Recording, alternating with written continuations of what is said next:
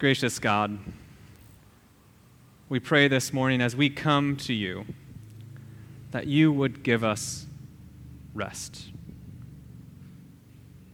Give us a word this morning that might provide for us a sense of peace, so that we might in return be peace in the world. It's in your Son, Jesus' name, that we pray. Amen. Well, so this morning we're continuing our sermon series on rhythm, or better off, out of rhythm, because this time has been exactly that for so many of us. We have spent years forming healthy rhythms for us, hopefully, that sometimes different life events, like having kids or other things, might throw off those rhythms in our lives, but we're usually able to come back into them. This year, we started off our rhythms with our New Year's resolutions, only to be interrupted right before Lent right during Lent with COVID-19. And since that time, so many of us have been out of rhythm. That's one of the things that people have communicated to me. And yet, we're just feeling like things were coming back into rhythm again. Some of us were able to go to the gym. Some of us might be going out to our favorite restaurants. Some of us might be able to get together in small groups. And then now, all over mainland, and then even here in Hawaii, we see the cases spiking. And some of us who have felt this sense of rhythm again for the first time in months are wondering, when is it going to be back to normal? Well, I hope that during this time, we might press in deeper to the rhythm of Christian life that is more than gathering in person in a building one day during the week, and then perhaps at our small groups or other times that we go. I hope that during this time, we might press into the rhythms of Christian life that have shaped Christians throughout the millennia. And so we've talked about prayer and meditation, we've talked about fasting, about feasting together, and we've talked about care for your body. Well, this morning I want to talk about probably, unarguably, you can't argue this, that is probably the most consistent rhythm in the entire Bible, and that is the rhythm of rest. The rhythm of Sabbath has been a part of God's intention for us and all of creation since the beginning of creation. The story of Genesis, one of the stories of the creation narrative, tells us that God creates all things and calls it good, but that the seventh day, the day of rest, of Sabbath, was where the presence of God resided. Our Jewish brothers and sisters would remind us that Sabbath is not just a blip in the midst of the week, but Sabbath is the goal of all of our faith to go towards. It's the goal of all of eternity to find rest with and in God. Sabbath was the image of all things being made right in the world. It was where the Roman oppressors would be put into their place, and God's presence would be there with us here on earth as it is in heaven, like we pray when we gather on Sunday mornings, or like the Lord Jesus taught us to pray on a regular basis with the Lord's Prayer. Sabbath. Sabbath took up the most verbiage in all of those tablets that Moses held up to the Israelites of the Ten Commandments. It's the largest piece of that text is on obeying this holy day. And you know, one of the rhythms in our society, there's a book that it's called 24/6, and it is by Matthew Sleeth, and it's all about Sabbath and how we might be able to instill it in our lives. And in that book, he talks about how we have to try to live a 24/6 reality in a 24/7 world. That long gone are the days when we had the blue-collar laws where everything would close down on Sundays and the only thing you could do is spend time with families. That our fast-paced society has things open 24/7, and if you ever want to do anything, you can do it whenever you want, except for past 7 o'clock in Kailua Town. But that's a different point. Sabbath used to be ingrained within our society, and now so many cultural impulses drive us to a non-stop pace of life. In fact, that's one of the reasons why even when we are able to gather on Sunday morning, people aren't here in the same way that they used to be back in the 50s or 60s, is because they're doing other things on Sundays. You're going to play mini golf or going to the mall or going out to the beach. They're active on all days of the week. And yet God calls us as a regular rhythm to rest. In fact, Jesus models this in his ministry. Over and over again in his ministry, he goes from this hard-working, healing, and spending time casting out demons and teaching to going up to the mountainside and telling the disciples to go ahead of him so he might find rest and rejuvenate his soul in the presence of his God. Rest was important for Jesus, and it's important for us. And it's part of what God intends the kingdom of God to look like. But you know what? We are United Methodists, and there's a phrase that I didn't really get to understand where it came from until I started being a pastor in a United Methodist church, and it's called the Protestant work ethic. And I started realizing that because I was a pastor of mission and evangelism in Chapel Hill, North Carolina after graduating Duke. And I tell you what, it was the first time of being around all of the committee structures of the United Methodist Church.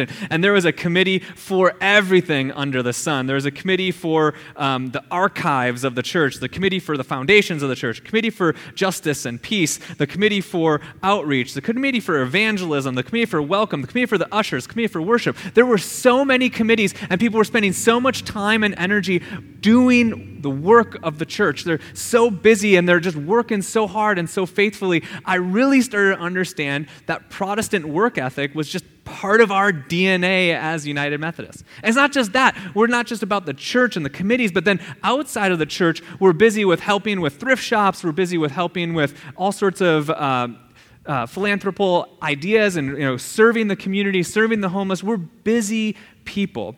And so there in that context, when we took a 6-week sermon series that talked about rest, it probably got 2 sermons in where people were like, are we going to talk about something else now? I'm imagining that the same thing would happen here, is that if we started talking about rest over and over and over again, we might think to ourselves, that's enough already. But one of the most consistent rhythms in the Bible is that of rest. And you see Jesus talking about that here in the gospel lesson.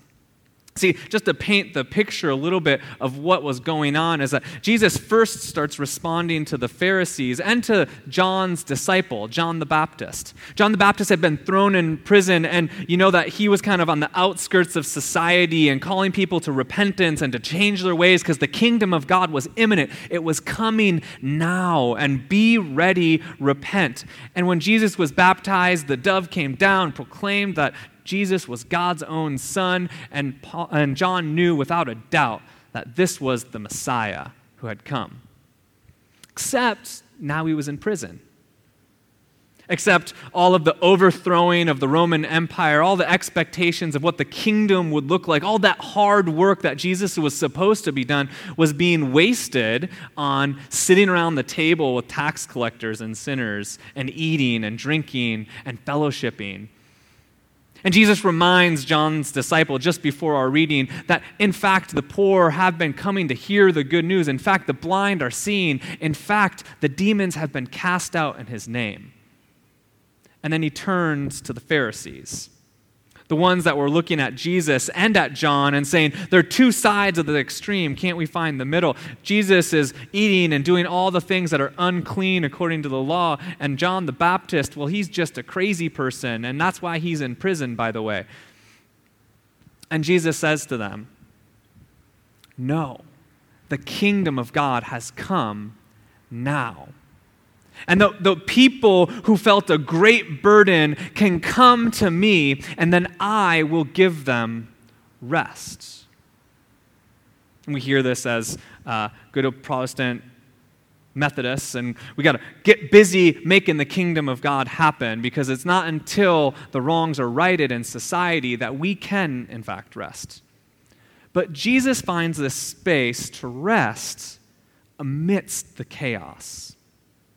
I'm going to go back into my reservoir of movie collection, so some of you might know this movie, but there's a movie about the kingdom of God that I think is just a beautiful depiction of it. And it's Cool Hand Luke. It's an older movie with Paul Newman, and he plays this character, Luke Jackson, and he ends up going to prison. He's just doesn't go by the rules. It begins by going to jail by cutting off the heads of all of the the parking meters in town, and he ends up going into the jail. And he's there at the jail, and the scene that reminds me of the kingdom of God the most, I know I'm losing you on this, but the scene that reminds me about the kingdom of God the most is the scene when the guardsmen, the people that were trying to punish the people in prison, tell them they had to pave this entire road. And so the scene is that they're shoveling and throwing the gravel on the road, and it was just going to be an endless amount of work, and everyone knew it, that they were just going to sit out in the hot sun and have to work the entire day. And then Paul Newman, he decides to make a game of it.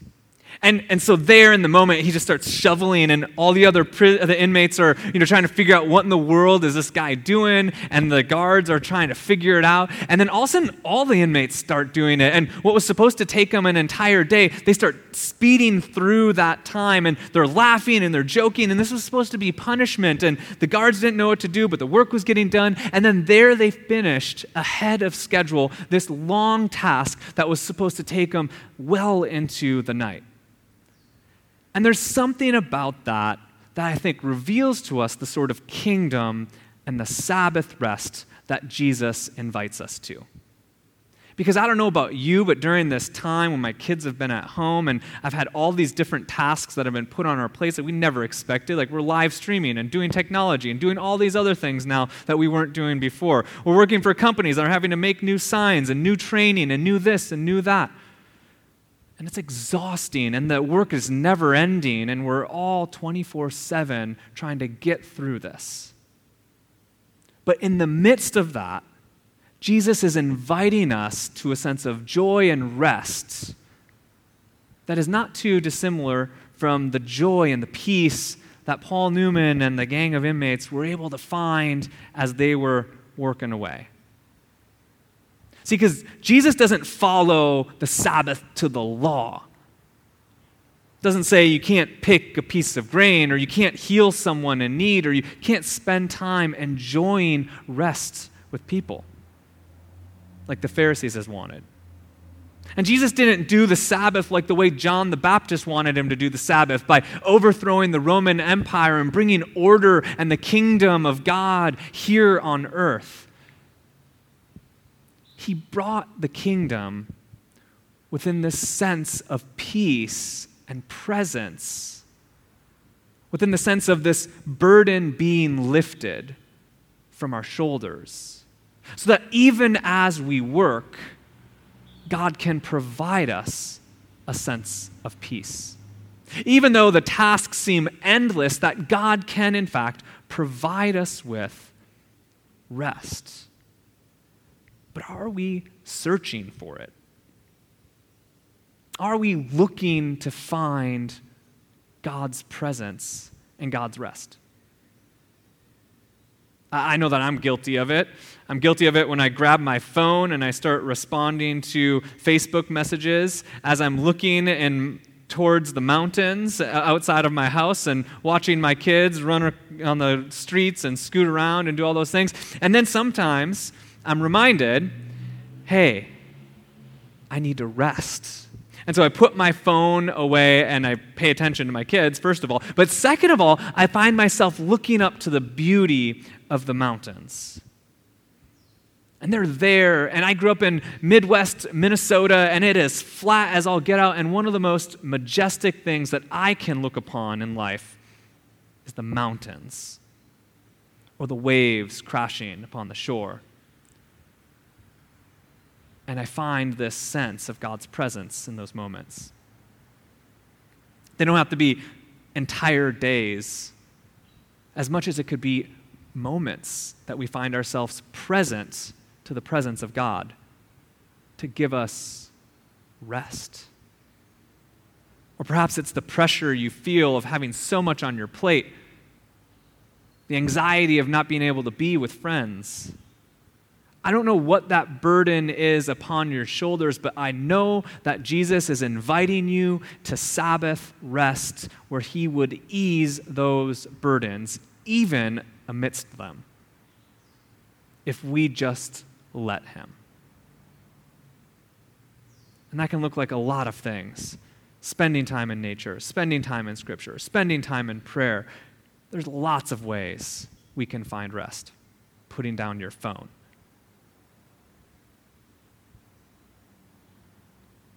And I invite you this week to remember that rhythm of rest. And some of us, it's been a struggle because we've been called to rest more than we wanted to during this time. So this week, rather than struggling against it and feeling like you need to get back with other people and do all these other things, perhaps find a way amidst the slower pace to enjoy the peace of God's presence.